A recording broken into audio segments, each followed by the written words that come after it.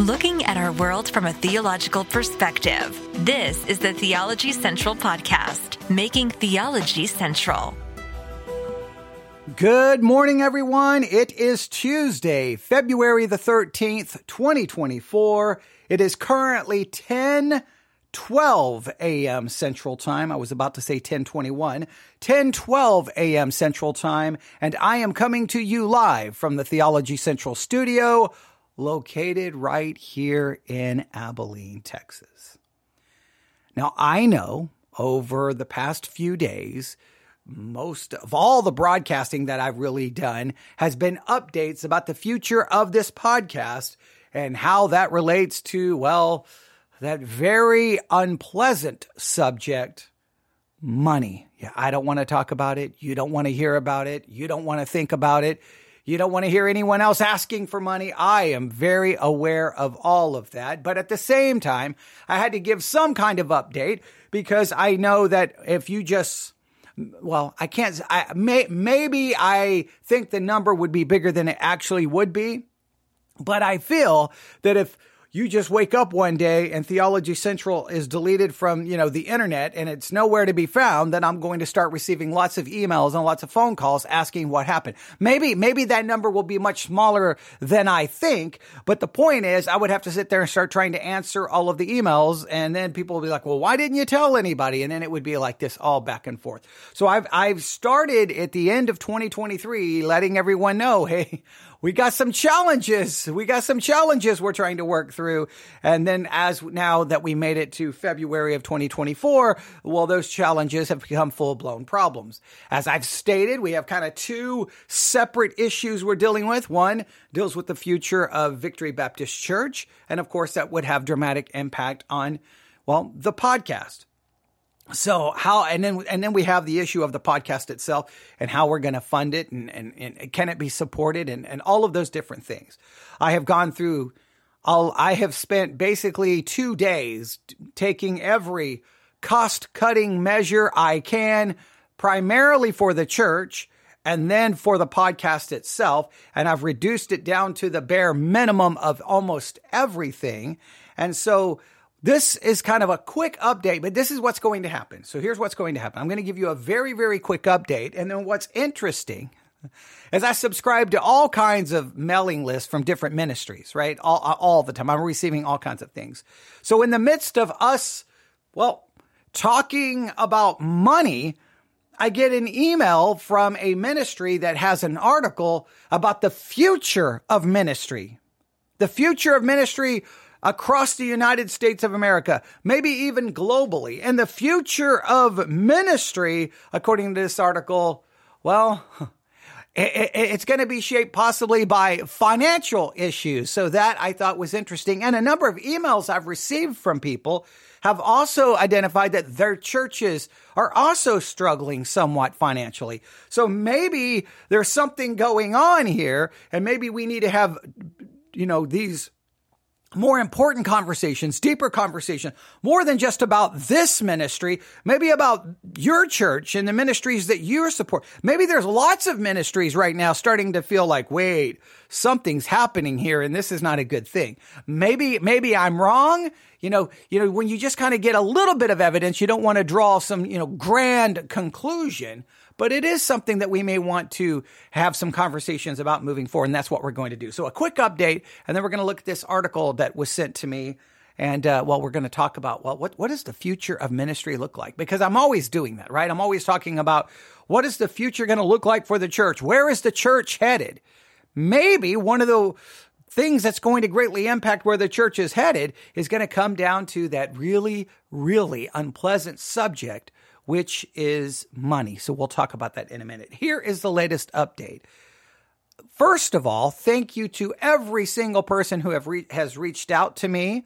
This has been a much better situation than when I started talking about this in 2023.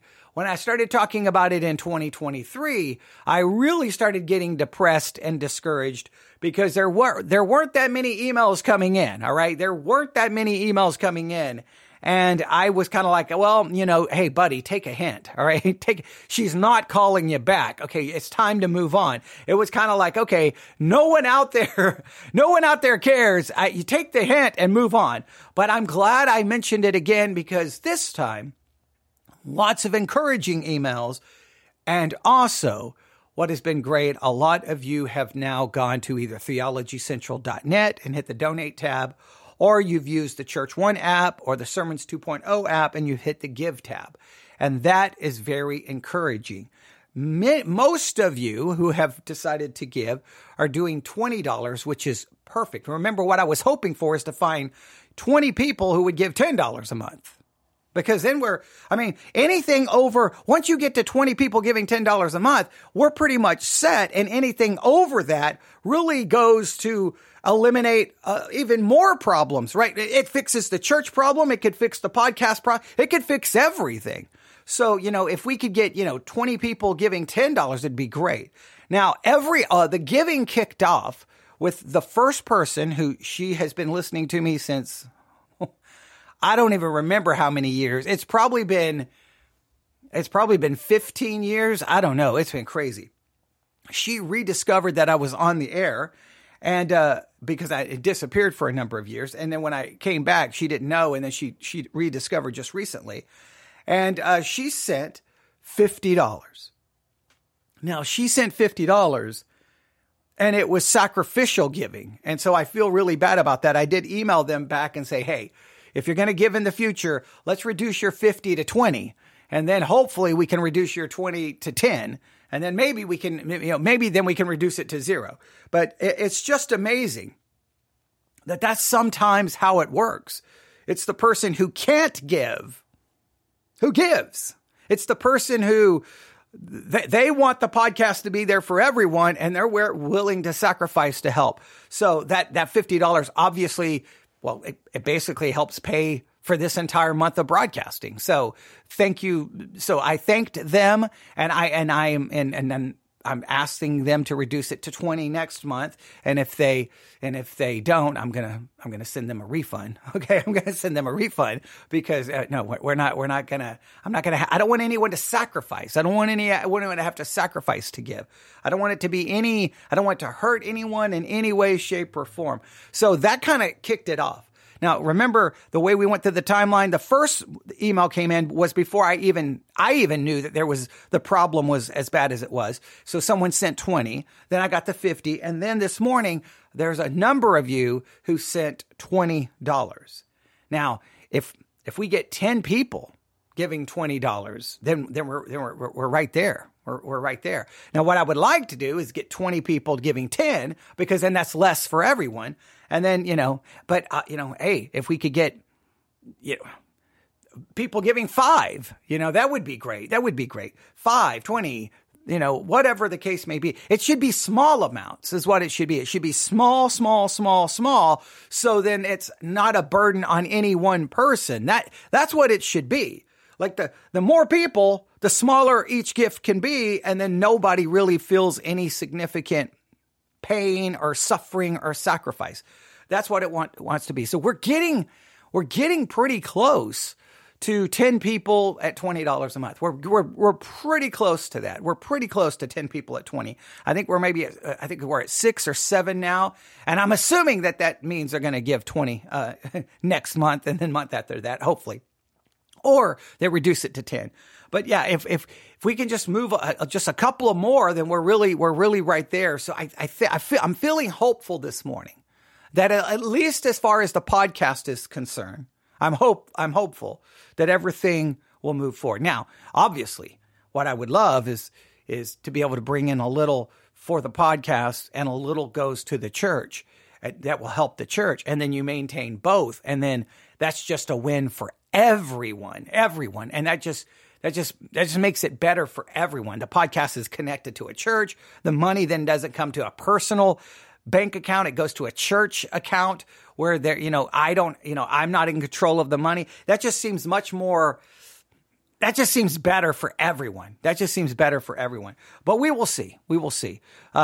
In the next 2 to 4 weeks, we're going to know. But thank you so much for the most responses ever when dealing with this. Like I said, in 2023, I was starting to think it's over. But now I'm looking. It's looking much better. It's looking much better. So we will see. And if we can just a couple of more people, and then we're kind of right there, and then we're moving forward. So, I am grateful. Like I said, one person sent me a link to a ministry out there that tries to help pay for ministries to broadcast who can't pay. But, I just can't do that. I can't do that. And the reason I can't is you can't be the host of a podcast that is in the top 5% of all podcasts in the world. You have, you're fast approaching probably 1 million downloads and streams. And then you need someone to help you. You need some ministry to help pay. No, that's where the people who supposedly are benefiting from this, they will determine how much benefit they're actually getting from it. And if they're getting anything from it, they'll help support it. And if they're not getting if they don't feel like they're getting enough from it to support it, then it will go away. And guess what? I'll be happy with that, and life will move on. I mean, that's just the way you have to. I'm not going to have someone else sacrificing, no. Because there would be some ministry who doesn't even listen to this podcast supporting this for all the listeners. No, that's not the way it should work. That's not the way it should work. Those who benefit, they should be the ones who decide if they want to support and if they're not benefiting, then hey, I completely understand. If you're not benefiting from this, then by all means, move on. Go find a broadcast where you will benefit. So that's what's going on here. The future here is at least much more hopeful than it was on Sunday, okay? Because on Sunday, I'm like, it's the end, okay? So it's more, we'll put it this way. It's more hopeful for the podcast. The other situation, I'm not sure yet. I need numbers. I need a printout where I know exactly what we're looking at. But this is a little bit more hopeful. And if that is the case, then I'm going to try to do my best to continue to provide what I can. So let's do this. The future of this podcast, obviously, it is impacted by money. Well, I have an article here. Entitled, here's the name of the article, Is Modern Church Leadership Tilting Toward Bivocational Ministry? Is modern church leadership tilting toward bivocational ministry? This arrived to me because I subscribe to Sermon Central, where they send out articles and things related to ministry. And this was sent out on February the 12th, 2024. I think right after I did my broadcast. It has been viewed 23,000 times. And it has currently 4.5 stars because people can rate the articles. So this has definitely generated a little bit of attention. And they're asking the question, is modern church leadership tilting towards bivocational ministry? Now, as someone who was bivocational for a very long time, all I can say is if ministry is tilting towards bivocational ministry, the people in the pew, you're going to have to start changing your expectations, and you're going to have to start being more supportive, because people in bivocational ministry, they will ultimately destroy their lives for you. And rarely the people in the pew appreciate what is going on. Because I was bivocational, and I would have told you at the time, I'm doing the Lord's work and I'm doing good things and I don't know what and I would have talked a big game. But you know what? I didn't see it at the time. I hurt my kids. I hurt my family. It was detrimental in every way possible. There's no way you can be working 40 plus hours a week in the United States military, basically working 40 plus hours a week trying to just prepare sermons and deal with ministry stuff. And then to add on to that, I was almost working about 40 hours a week trying to broadcast and increase our ministry outreach by by recording podcast episode after podcast episode, trying to reach people outside of the church. So you're doing 40 in the military, 40 for the church, and 40 for a broadcast. Yeah. Yeah, when do you sleep? When do you do anything? And I was teaching Sunday school, Sunday morning, Sunday night, and Wednesday. I mean, I've never stopped doing that. It was a recipe for disaster. I did not see it at the time, and it was, I was a fool. I was not smart. I was moronic. I was dumb. I mean, there was nothing smart about what I was doing. I would have told you that it's because of my great spiritual commitment, but yeah. So I hope that's not where ministry is headed, because it will have detrimental effect. I know sometimes people in the pew are like, well, what's the big deal? Well, okay, I understand that, but man, get yourself on the other side of things. Well, you would see. And just as many times people in the pulpit can't relate to people in the pew. Here is the article. Let's see what they have to say here. Here we go. Are you ready? You may have noticed the world of ministry has changed because the world has changed. All right, now let's stop right there. Ministry has changed because the world has changed. Well, I think this is inevitable. I know the church likes to pretend that we are kind of an island. We're not touched by anything outside of it. We're kind of we're isolated. We're insulated. We're protected, and nothing can get in. But the point is, the church is always impacted by the world. And as the world changes, the church changes. As what is happening in the world always infiltrates the church and changes the church, or impacts the church in some level. Well, they're saying ministry is changing because the world has changed. No need for statistics and long drawn out ammo to persuade you. If you've been a concerned Christian or professional saint, you know things are shifting. Economically, the world is in turmoil and no one can balance a budget. Upward mobility is becoming a thing of the past, and those under the age of 40 will most likely be the first generation to fail at out-earning their parents. So according to them, hey, this is what's happening. This new generation, they're not going to make more money than their parents. They're going to make less, and this may be the first generation where that has occurred, because in past, the next generation would make more than the previous, and then the next. Now, we could argue, how accurate is this? Is this, we could get into a discussion, but if this is the case, let's just take it face value as a hypothesis. If things are changing economically in the world, ladies and gentlemen, that's going to impact the church dramatically.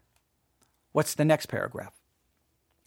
The economics of the world are deeply affecting the economics of the church in more ways than just money. Now, that's what I just said. Hey, the economics will impact the church. And they say in more ways than just money. Here we go. Because of the desperate focus on having or maintaining jobs, people move on average almost every 5 years to keep pace. In Denver alone, the average metro or suburban citizen moves every 18 months, and thus churches have to operate based on the probability of losing many of their congregational members every few years, just like a college ministry, or let me say, like a military-based ministry, because that's a major thing that happened to us. Is we had lots of people come to the church and a lot of people leave because they left, because they were moved. And that if just those military families would have been permanent members of my church, we wouldn't even be having a conversation about money. We wouldn't even be discussing it. We would be fine. Because literally, if we had three more families, if we had just three more families, maybe even two more, maybe one or two more families, if we're attending our church and we're giving, 1 to 2 would probably fix it. That we probably wouldn't even be having this conversation. Wouldn't even be a discussion. If we had three families join our church that were giving, it would be done. We would be operating like, I don't know if you remember how I used to operate.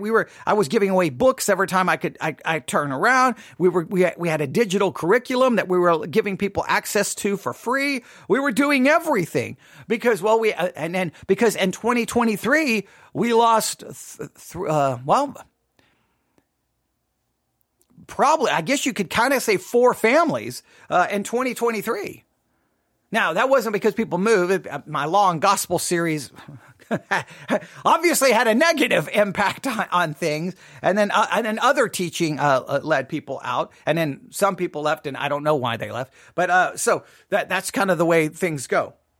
But the point is, when you have a church that's constantly, people are moving, and they're saying because of the economic situation, more and more people now move on a much regular basis. Churches are constantly losing people because people are moving.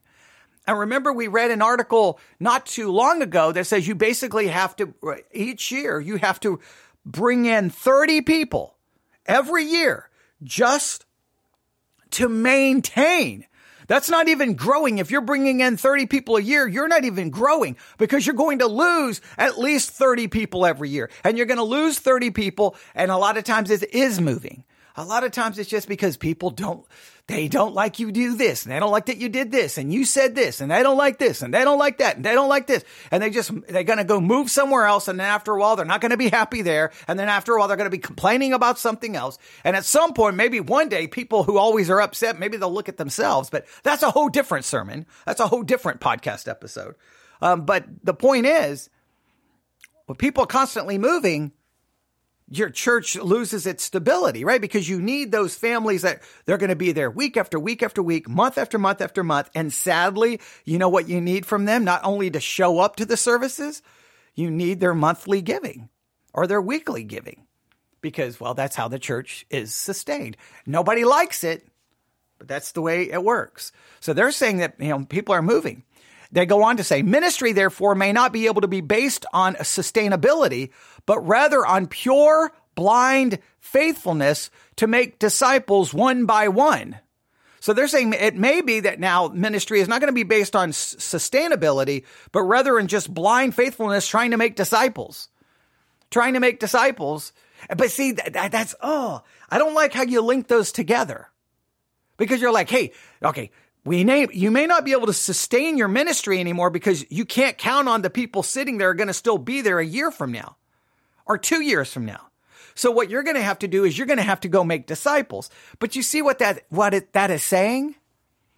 You make disciples so that you have people in your church giving so you can sustain.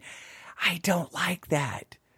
Making disciples and evangelism should not be about replacing people in your church so that you can sustain your church. You see that fine line? Oh, ladies and gentlemen, we need to do some evangelism. We need to bring a friend to church Sunday. We need to have these campaigns because we're trying to reach the city for Christ. Are you really trying to reach the city for Christ? Or are you trying to fill those empty pews so that they will possibly give so that you then are sustained, or that you are even better off economically than you were? You see how there's a fine line there. You can convince yourself you're doing it for evangelism. You're doing it for Jesus. You're doing it for God. But you may be doing it because you've seen the latest church budget and you're like, we're in trouble. I don't want to be bringing people into my church because we need to balance our budget. You want to be bringing people into church because you hope you're bringing people in who are excited to learn and that your church provides the best learning available. That's the way I see it. I want my people to come to my church because we offer the best teaching anywhere on the planet. I'm being somewhat arrogant, but I'll put it this way. I think I provide the best teaching in the way that we do it. We do it in a unique way, but that's what you want to try to do. But it's easy to get, I don't like that. All right, they go on. Next paragraph. As people lose their sense of stability, security, and sustainability, their tendency is to move from generosity to scarcity. They simply won't give like they used to. At present, the average Christian gives to the church at the exact percentage non-believers give to charities. Just few are, okay, I'm going to read this again. So here's what happens. When the people start sensing things are not stable or secure or sustainable, it won't lead to more giving. Their giving is going to become more scarce, which is weird. They kind of see, this is not looking good. They give less. That's kind of interesting. It says they simply won't give. At present, the average Christian gives to the church at the exact percentage non-believers give to charities, just fewer than 3%. So non-believers, about 3% of them, or a little less than 3%, give to charities. So the same percentage works in the church. That less than about 3% give. Well, there's just no way. I don't know where those statistics come from. Oh man, that would be. Now, maybe as a podcast, I can agree. Way less than 3% of our total numbers today is February the 13th. We're, I think, fast approaching 2,000 downloads and streams on Church One Sermons 2.0.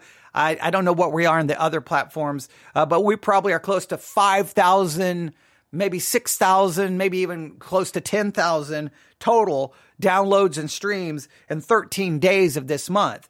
Okay, well, that represents a lot of people. Okay, way less than 3% give. So I definitely know how it deals with a podcast. I don't know how that works out in the church. What's the percentage of people giving in church? The fact that we're very much like non-believers is bad. That's bad. That's really bad. Because churches can't make it that way. They're not going to be able to be sustainable. It says, culturally, those under 40 have shifted in their value sets. 50 years ago, one of the highest virtues was loyalty, and people would give faithfully to the church, trusting the institution and the leaders to use the money wisely.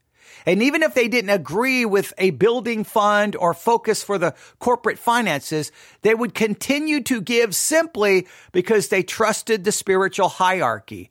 Not anymore. So they're saying a long time ago, even if people disagreed with something, they would keep giving. Where now, if people start getting a little mad or they don't like something, or they're like, boom, I'm not giving you any more money. I'm not giving you any more money. Because sometimes the people in the pew, I think they almost feel like, I know they would never use these words, that they can hold the ministry of the church almost hostage. Like they can almost like, hey, you need me. I don't need you. I can go to another church. You better please me or I'm going to leave. And there's always a veiled threat. I'm going to leave and take my money.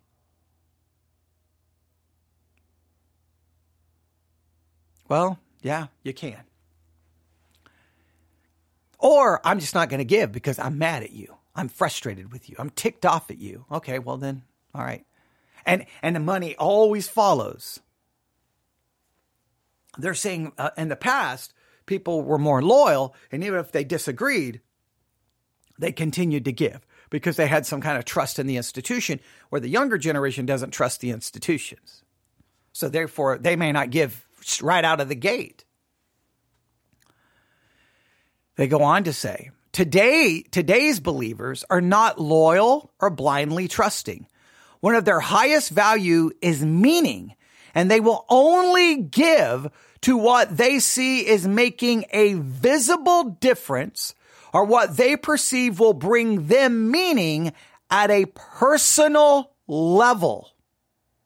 You may argue with this at a philosophical level, but you will not be able to fight it at a street level. So basically, people aren't going to give unless they feel it gives them some kind of meaning.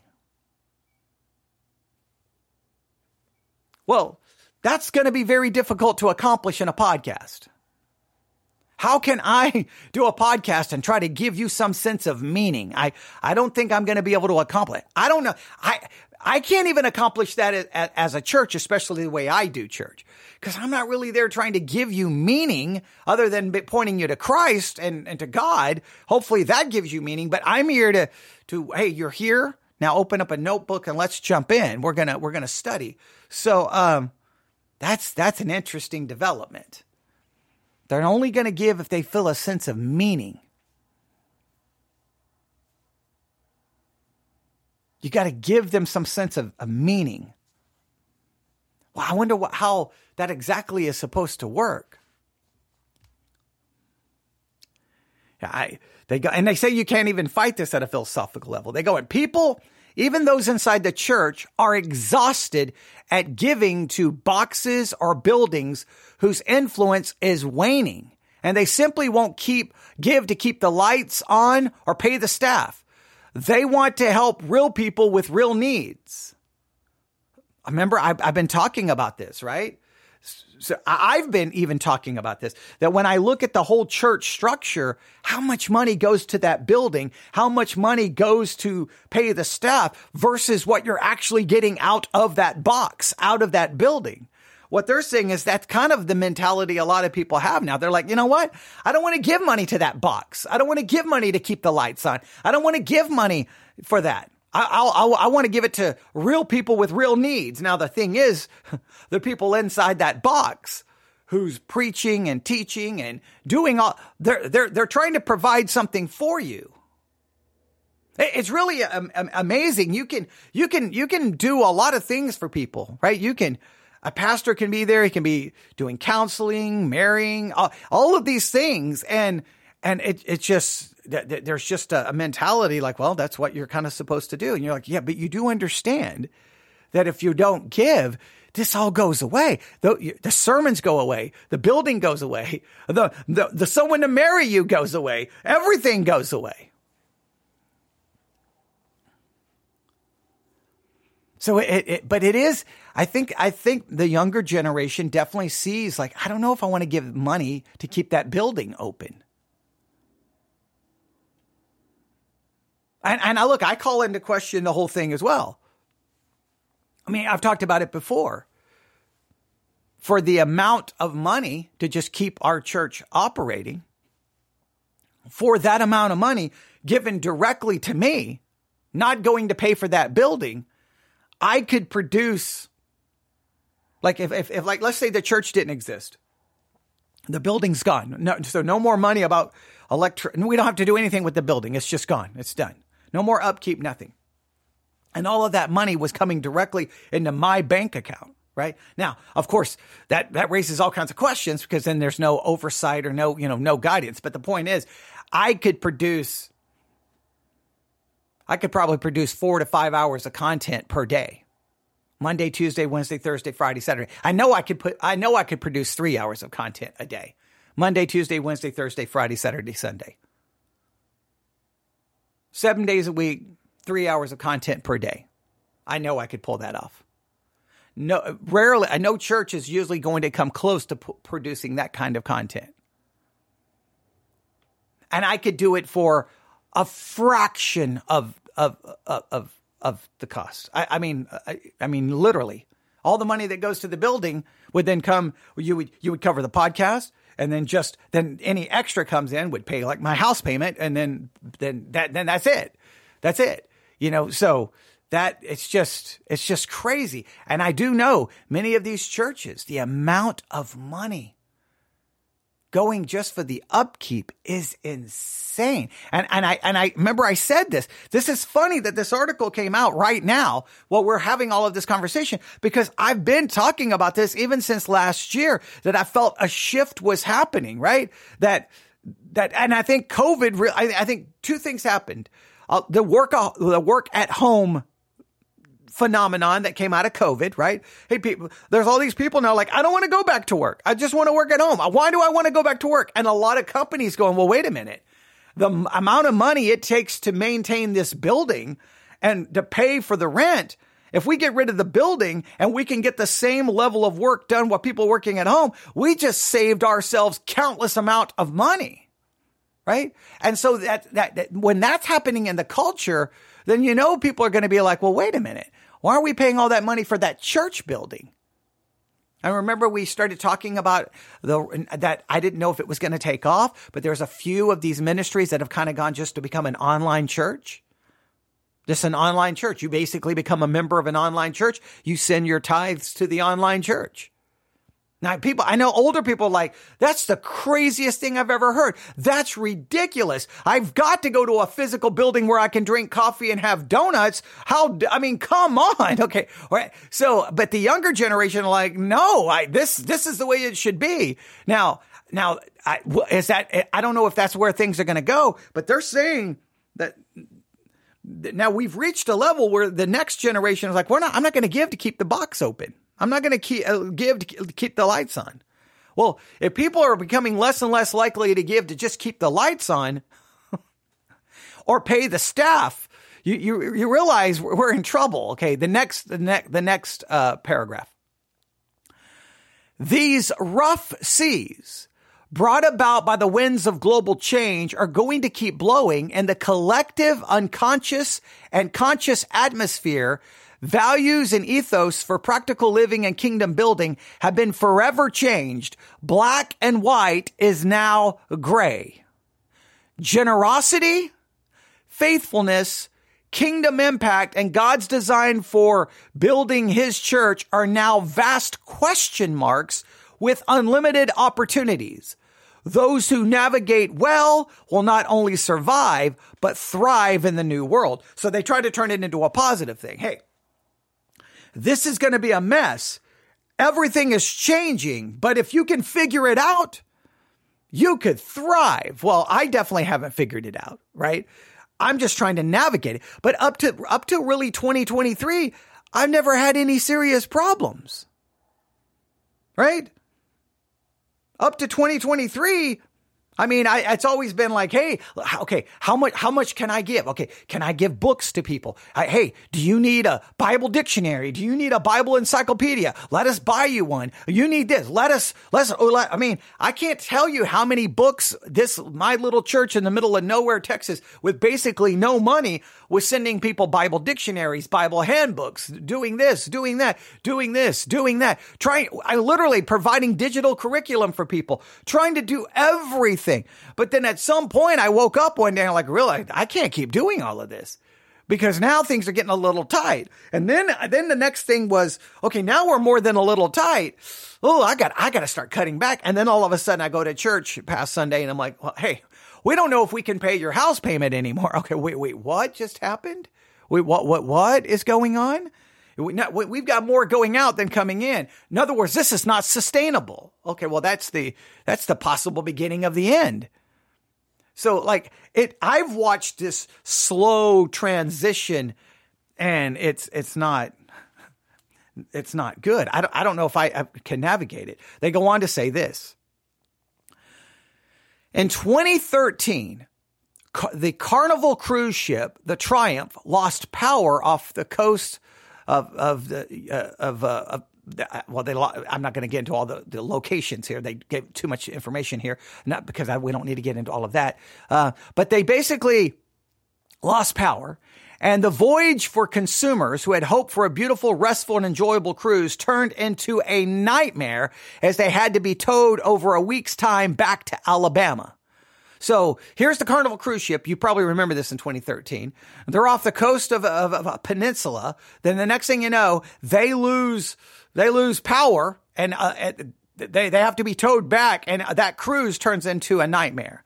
The toilet stopped, the air conditioning failed, the food spoiled, and the travelers realized that their dream vacation was not worth a penny, let alone the thousands they had spent. This is a picture of the failing consumer church, large, medium, and micro forms. Yes, there will always be churches that seem to be avoiding all these shifts. Churches that show growth based on an old measurement and who seem to be growing both numerically and financially. But don't be fooled. All right. Hey, there's always going to be these churches that seem to go against this, but don't be fooled. Something is deeply happening here, and we've got to wake up. We're, in a sense, they're saying from a financial standpoint, the church is possibly losing power, and it's going to have to be towed back to Alabama. All right. So here we go. It says, wise leaders look beyond these occasional success stories and instead stare honestly at the undeniable trends.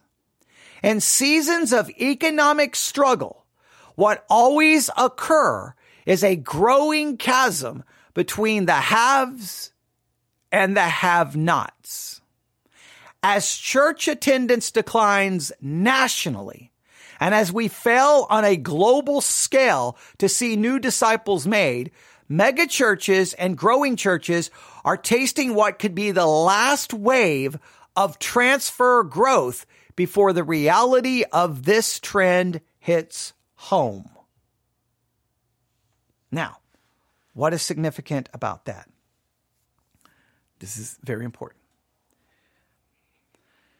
They are claiming that the megachurches have grown over all of this time due to transfer growth, meaning you have smaller churches and the people see the next big, shiny, happy thing and they run off to that. That thing goes through a time of growth, and but they keep being fed by other churches. They keep being fed by other churches. Right? There's a church in my area that has been fed more by my church probably than anything else. Okay, I don't know. I'd have to look at their numbers. But the point is, a lot of my people have gone there. All right, well, that's great for them, but that's transfer growth. Well, there's going to come a time there's not going to be any more transfer growth, because if church attendance is declining, church membership is declining, and people are leaving the church, well, you're not going to have any transfer growth to get from. You're not going to be able to take from the other churches, because the other churches are going to be closing their doors. So that's interesting. They go on to say, let's see here. Regardless of the size of the ship you serve in, calculating leaders must adjust to the trends. The Western Church's business model, based on the expectation of growth, optimism, and the promise of financial blessing, has proven to be a consumer nightmare. We've tried to attract people with safety for our kids, hand sanitizers in every hallway, programs, preaching, and worship that look more like a carnival theater night. And what have we gotten for all of our spiritual, and what have we gotten for all our spiritual protection and provision? A harbor full of drifting ships who have lost power and are quickly losing the return customers who thought would always stay with us. Many churches are leveraged to the max, and the engines are decelerating at best or have totally shut down at worst. Like the tugboats that slowly pull the massive vessels back to port, God has not abandoned ship, but is pulling us back for a serious retrofit. So they're saying, hey, most of the churches, hey, the consumers are not coming back. You gave them all of this stuff, and they're moving on. They're moving on. And that many churches are leveraged to the max, and their engines are starting to shut down, and they're going to be in trouble. They're going to be in trouble. Now, again, sometimes these articles are written and maybe they're too alarmist. Maybe they're too exaggerating the problem too much. But I've been saying this for a long time. Something is changing. We have these books about the de-churching, and I know there's always argument. Well, the numbers aren't that bad. I know I get articles about how many denominations and are denominations losing this many churches are shutting down. I know we keep seeing this, but then at sometimes we see the statistics, but we may not see the reality yet. The key is we may not see the reality yet. Now, I think many more churches are starting to see the reality. Something's happening. I don't know if we see it like it's truly visible yet, but it may be still under the surface, and little by little, it's going to become a problem. And churches are going to have to figure out what they're going to do. They go on to say this. We need a new model of disciple making, a new model of doing church, a new vision for our lives, and what our money and time can accomplish. Now, again, I don't like saying we need a new vision to make disciples, because what that seems to tell me, we need a new vision to find people who can sustain what we have here. And I hate that. I know that there's that fine line. Yeah, we need it. We want to make disciples. But we can't view those disciples as people who are going to help sustain the ministry, because they're going to become disciples and they're going to start attending and they're going to start giving. That's just so, that treats people as a commodity. That treats people as a tool. That treats people as a means to an end. And I don't like that at all. I don't like that at all. But it's easy for a church to fall into that way of thinking. They say by the year 2025, America will be as unchurched as the rest of the Western world.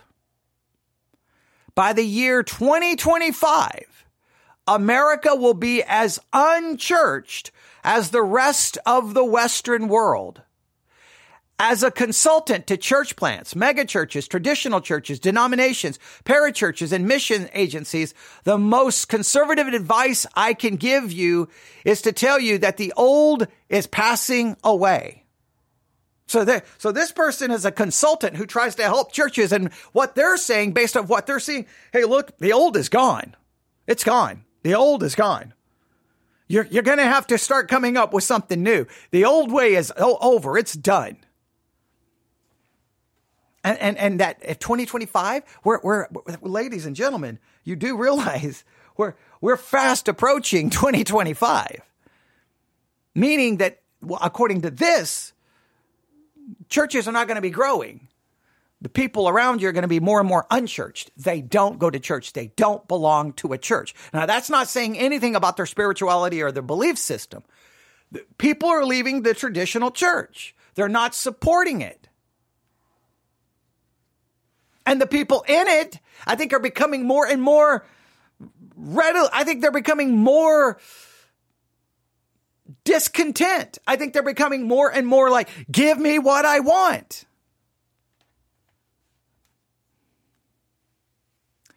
Gone are the days when a young man or woman can graduate from Bible school or seminary and find a great church to go work for.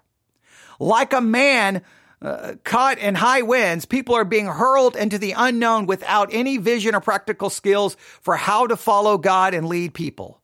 Will the real church please stand up? But despite all this negativity, there is a silver lining.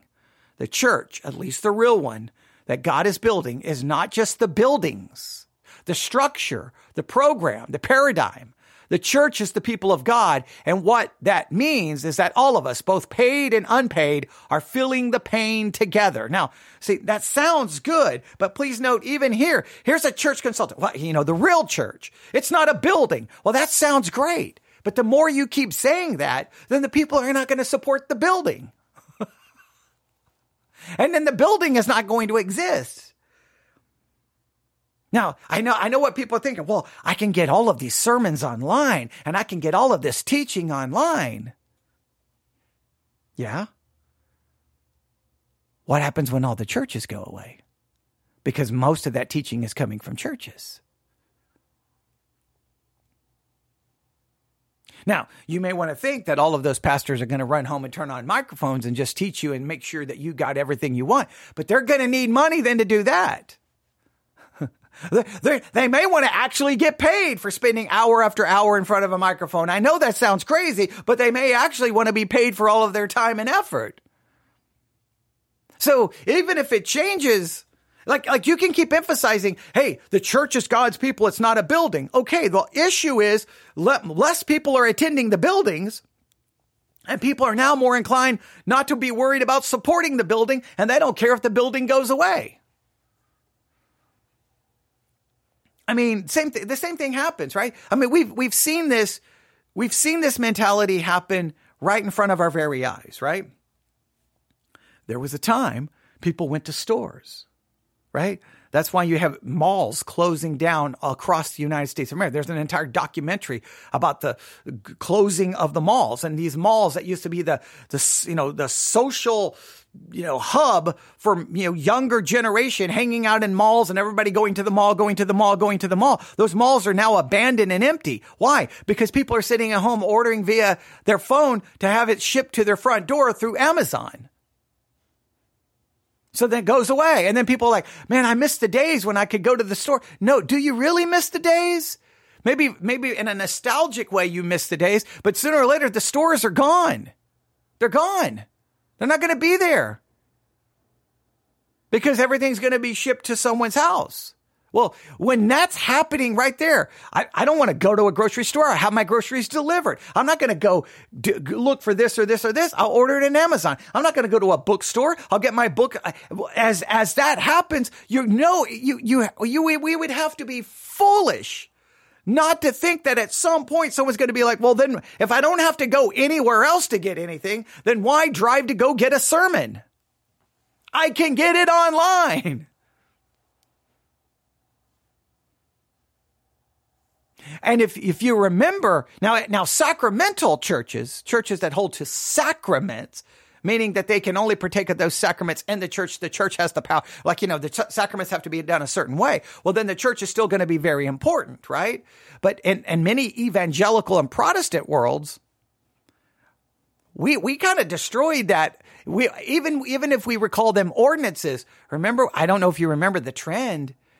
There were article after article about how you could have the Lord's Supper at home by yourself. You didn't need the church.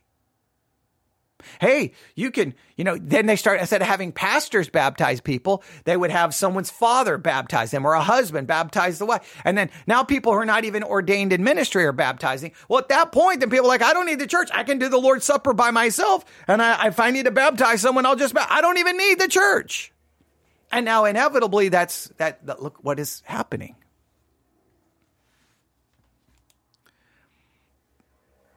So they go on to say this.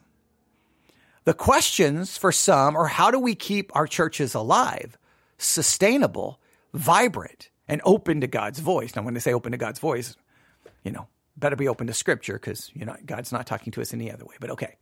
The questions for others are, how am I to live? How can I live after God that my children will want to follow and emulate? How do I play a role in God's kingdom and when I can't stand going to church?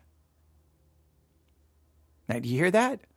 All right. So for those in the church, maybe us pastors and people in ministry, we're going to be focusing on, how do I keep the church alive? How do I sustain this? How do I keep this podcast going? What do I do? And they're saying that the people in the pew, they've got different questions. They don't care about sustaining it. They don't care about your podcast.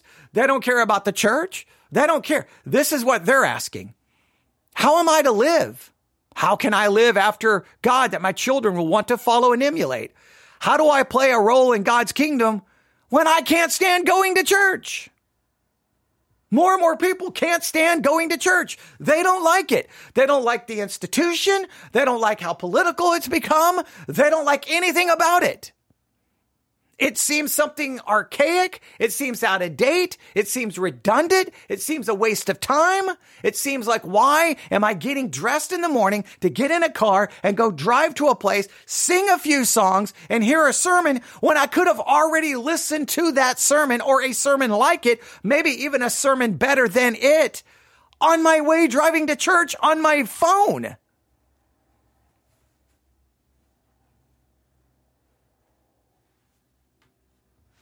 Yeah, it does. That's going to be the question. Then they go on to the next paragraph. I could go on with many more honest questions, but suffice it to say that everyone, at least those who truly care about Jesus and his kingdom movement, should care about the church. Now he said, no, everyone should care about the church. Well, okay. If everyone should care about the church, all right. Now, you've already argued before that the church is not a building. So when you say care about the church, what are you referencing here? They go on to say this. During my sabbatical in 2013, my 19-year-old daughter asked me what I was thinking about doing after 25 years of being a pastor. I admit I was wiped out and would have loved to call for a sub or just tap out for a while, and she sensed it. So, Dad, are you thinking of leaving our church? Well, everything is on the table, so maybe, I responded. To my surprise, she said in an angrily, Dad, you have to keep pastoring and leading us. I've now seen other churches, and I'm around other Christians all the time who hate their churches and are barely making it spiritually. So, there's that. A lot of people do that, right? when you say, that's it, I'm done, they're like, wait, no, you can't be. Well, if you don't want it to go away, you gotta be there. There's gotta be some way to sustain it. But the point is, why do so many people hate their churches? Why do so many people hate their churches? Then she goes on to say, she went on to ask, do you know how different we are, how unique our people and our story is? Dad, any of my friends, both Christian and especially the ones that aren't, would love our church. In fact, we need our type of church to take over the world. With that one 10-minute conversation, I was hooked again. But what does that mean for me, and maybe you, to work with God in building his church in a world that seems so unattracted to our church ways? If God were to shine bright through his people, his church, what would it cost me or us? Yes, there will always be churches that expand through transfer growth and that can keep their pastors paid and their church folks happy and safe. But what about the rest of us who no longer are content to simply exist in the religious zone? What about those of us who can't play the game anymore, who don't want to keep consumer Christian happy? What will it truly cost if we take Jesus' words seriously? And I mean all his words. Is it possible that Jesus has plans for us? Now, look, I doubt that me and this author would agree on much, but I do agree with that. I've been tired of playing the game for pretty much my entire ministry. I'm tired of playing the game. I hate the church game. I hate it. I don't want to keep consumers happy. I'm not there to try to please you and give you what you want. I'm so sick of, that's one of the freedoms of a podcast, right? And a church, you got all of this overhead and you got to pay for the building. You got this and you've got to have a certain number of people right there. And a podcast, you're a little bit more lean, right? You don't need as much. You just need a small group of people who will be like, okay, all right, you tick me off sometimes and I don't always like you, but I see what you're trying to do. So I'm going to keep you going because I think you have a better chance of surviving that way, right? So in a podcast, you can turn on the microphone and you can, boom, you can say what needs to be said. You can be blunt. Because if someone gets offended, they get offended, but hopefully you've got that small group to keep you going. Where the church, it's always this balancing act, like, oh, no, don't leave. Oh, no, they just left. Okay, well, that's going to be oh, no, another person just left. Oh, man, what am I doing? Okay. Don't say anything. Okay, let's just do devotional messages for the next year. I got to keep these people happy. Well, I have been horrible at doing it. I can't play the consumer game. And I definitely don't like the phone calls where I get the basically the threat. Well, I'm not really liking what you're doing. I know what that means. You're going to leave. Okay. So if I please you, you'll stick around. Okay. What? Oh, I can't stand that. So the church has it's a whole different ball game because your salary may be attached to it. You got to pay your bills. The church has bills. Man, you got to keep pleasing people. And it's such a horrible game. I can't stand it. I can't stand the game. Like I cannot stand it. And so then after a while, you just get into a rut where, you know what? Just give the people what they want. It's not worth the headaches. It's not worth the letters or the emails where they're like, Pastor, you should do this. And Pastor, I don't like this. And Pastor, I don't like that. And you just, you know what? It's not worth it. You almost just want to say, hey guys, you write my sermon and I'll preach it for you. So this person at the same time is tired of all of that, tired of the games. Well, there's supposedly other people are tired of the games, but at least for me, all the people who are supposedly tired of the games don't live in Texas, okay? Because if they did, I would hope my church is the opposite of all of those games. I mean, did you hear what we did Sunday? I mean, give me a break, right? Everyone had a Bible dictionary and we're looking up things dealing with biblical geography and an impromptu geographical lesson, okay? So, yeah, I mean, that's not normal. So, but the point is, what's left for us? Now, he goes on to say, because he wants to turn this into a positive thing, I would not only answer with a wholehearted yes, but I would also say that maybe Jesus is glad we're finally feeling enough pain to look up and ask hard questions and turn to him for answers. I believe that currents of change are helping us drift towards his design for our lives in the church. A true change always begins with some struggle before harmony sets in. God's mission is not dependent upon the things we think it is. It never has been. And once we acknowledge this and recalibrate, I believe we will also find a creative new story that not only feels better at a life level, but also makes sense to people who are trying to find God in the good news. Jesus meant to set us free, which also means he meant to free the church, but we must follow him as we challenge us at the level of the wallet. As Jesus plainly said, you cannot serve both God and money, and thus every aspect of our faith, fears, plans, dreams will be challenged at this basic level. Currency is the control switch of both building his kingdom and building our own kingdoms. And the leaders of God's evolving church will be those who can lean into the tension and find a pure path through it all. If we don't track the ways of his kingdom, if we don't open ourselves, we will soon find ourselves dwindling under the hot sun and a quiet, drifting, fruitless void. It's time to accept that change and have Jesus teach us anew how to lighten the load of these other kingdoms and have them leverage us to the hilt. All right. Now there's a little bit more here. So now he's trying to make it positive, but he's like, things are changing. Times are changing. And it's going to come down to you can't serve two masters, right? So how is it going to work? He's not giving us any tangible answers. Nothing tangible here. Just, hey, things are happening. And it sounds like a lot of people aren't happy with the church anymore, and they're not going to support it. He goes on to say, who's going to survive? Those who have courage to think, look, and function outside the box. Those who cast off pure dependence on others, blind dependence upon a church, or expect God to make ministry easy. Jesus has always led his missional saints into tension of kingdom life and kingdom provision. The gospel came to us through a church of barely paid and non-paid saints. We can once again recover the beautiful freedom that will bring the gospel to the next epoch of history. The bank or our model of church isn't the only thing broken. But this isn't just about the church or your ministry or calling. It's easily about you. Beyond the dollars and cents of ministry are hundreds of thousands of saints who really do want to serve the world, but who now struggle to stay afloat. Treading water isn't just about financial survival. It's about spiritual survival. As we've talked to waves of leaders, both young and old, the pain of the church has gotten them close to shipwrecking their souls. How do I manage my true faith amidst the lies I've seen in the organized church?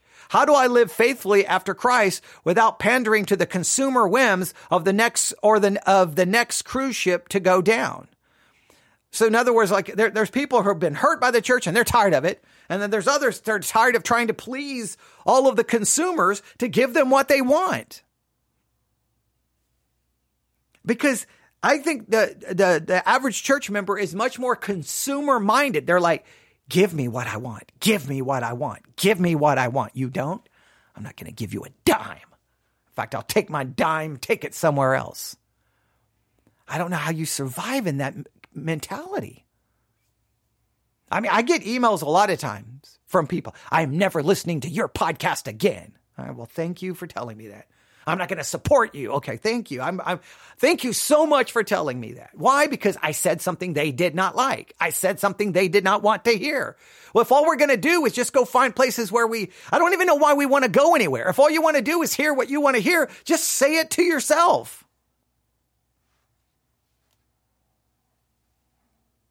These and 100 other deep questions cause the present and future leaders of the church to question their very calling. We were sold a bill of goods that told us if we would preach well, organize staff, and run weekend programs, we would be honored, respected, followed, and provided for. But none of that is true. The skills that once gave us meaning have left us yearning for more.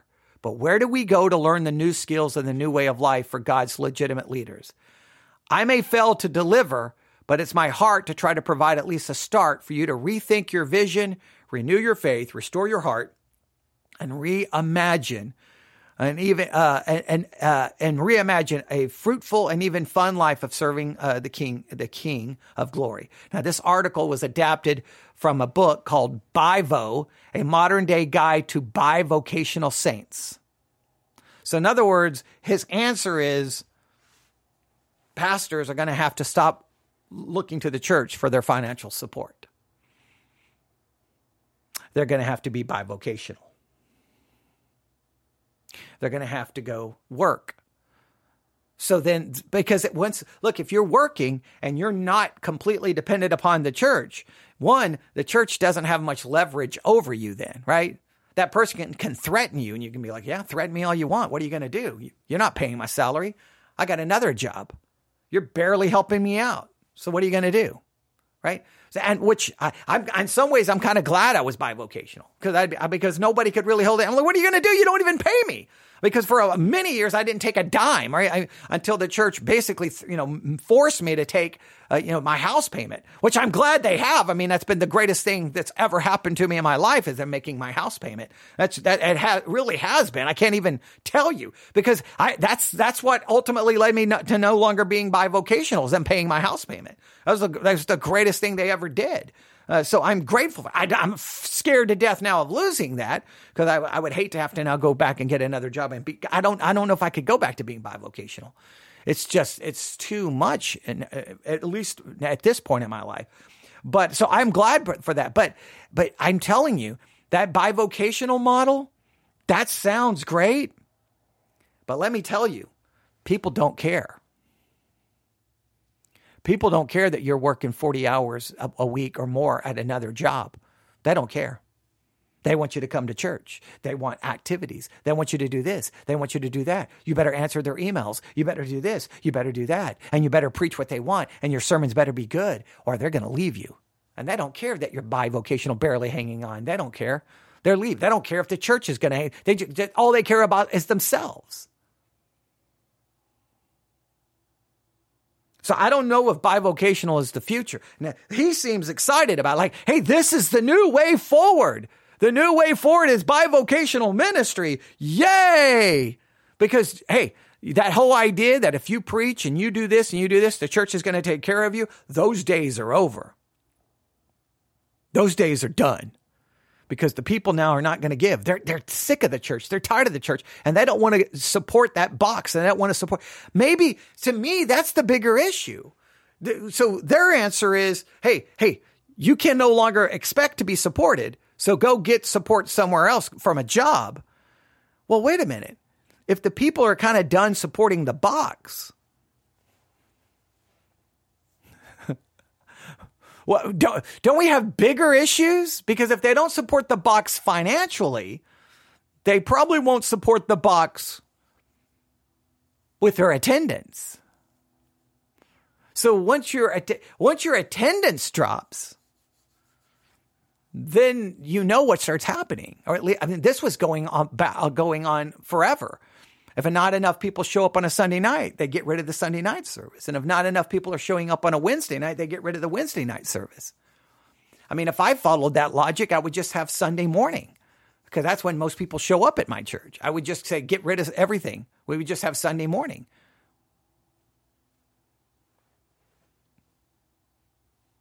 So I don't know if being bivocational may just work out the financial. Hey, church, I got good news for you. I've limited your financial burden by removing you paying my salary or paying most of my salary. I'm going to cut my salary in half and I'm going to go make up the other half with a job. Now, those people, they're still going to expect a full-time pastor. And they're still going to expect you to be having, preaching all of those services. And the point is, they may not even show up. You may spend 14 hours preparing a sermon and they won't even bother to show up. I mean, like, I don't know if this is the answer. But they're saying something is changing. And I don't know if you think it is. something. I don't have it figured out yet. I don't have it figured out. I just thought it was fascinating that this article showed up right in the midst of my situation. And I've heard from other of you where your church is having issues. Your churches are struggling. And it's like, well, okay, I'm not the only. What is happening? Something is going on.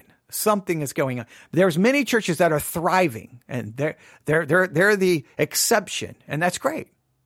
That's great that they're the exception, but the rest of us,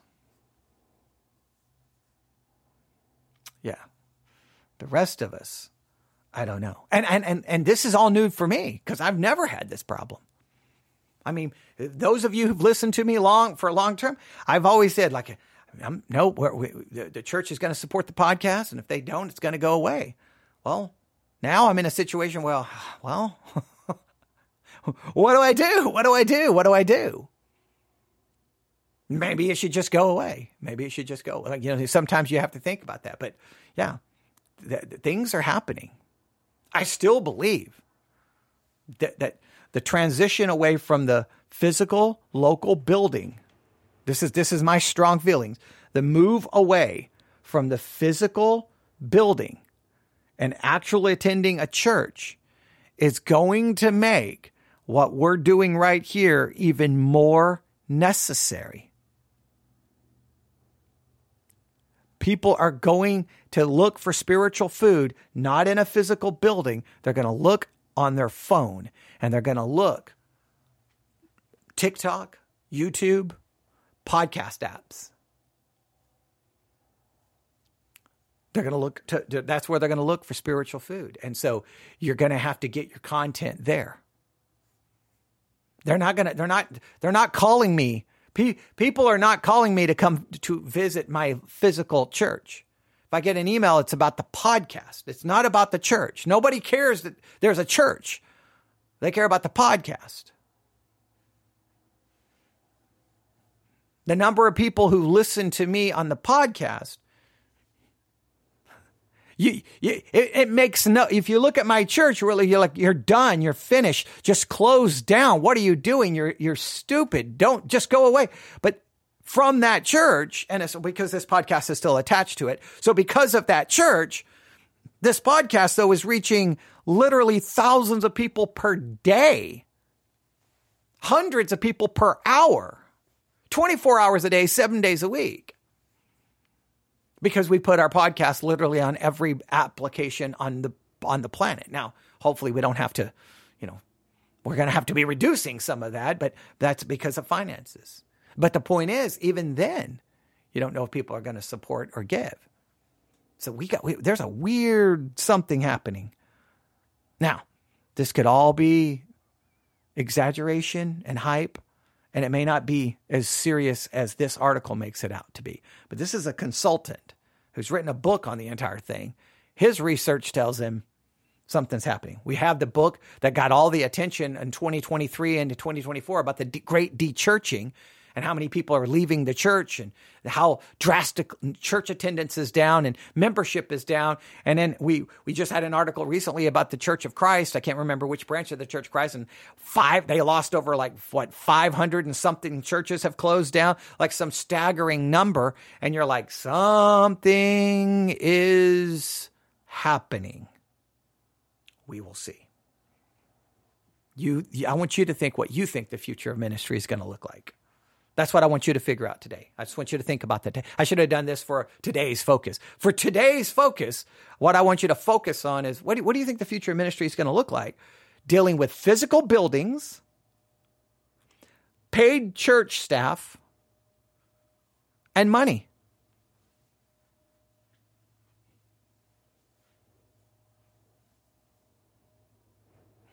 And if you have any great answers, email them to me, newsif@yahoo.com.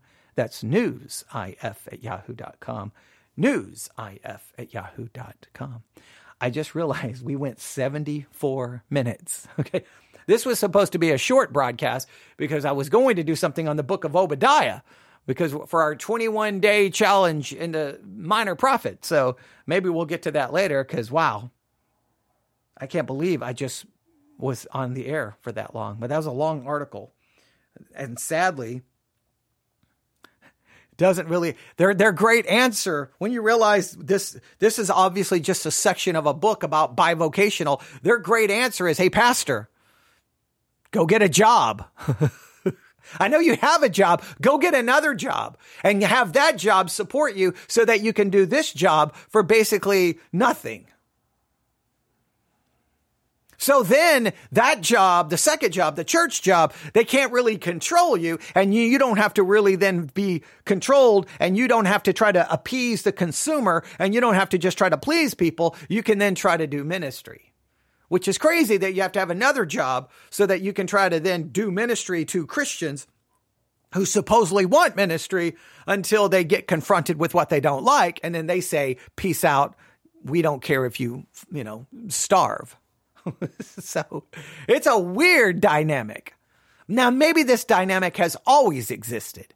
I am so grateful that for most of my ministry, one, I wasn't reliant on the church for a dime, so I could kind of say what I want. Two, the church, when they did start paying for my house payment, I never had to worry if we were going to have enough money. And we not only had enough money for them to pay my house payment, we had money to try. We helped anyone and everyone who asked for help. And we were giving away books all the time online, and we were trying to provide curriculum. I am so grateful I got to live through all of that. Now times have changed for me. And it sounds like I'm not the only one.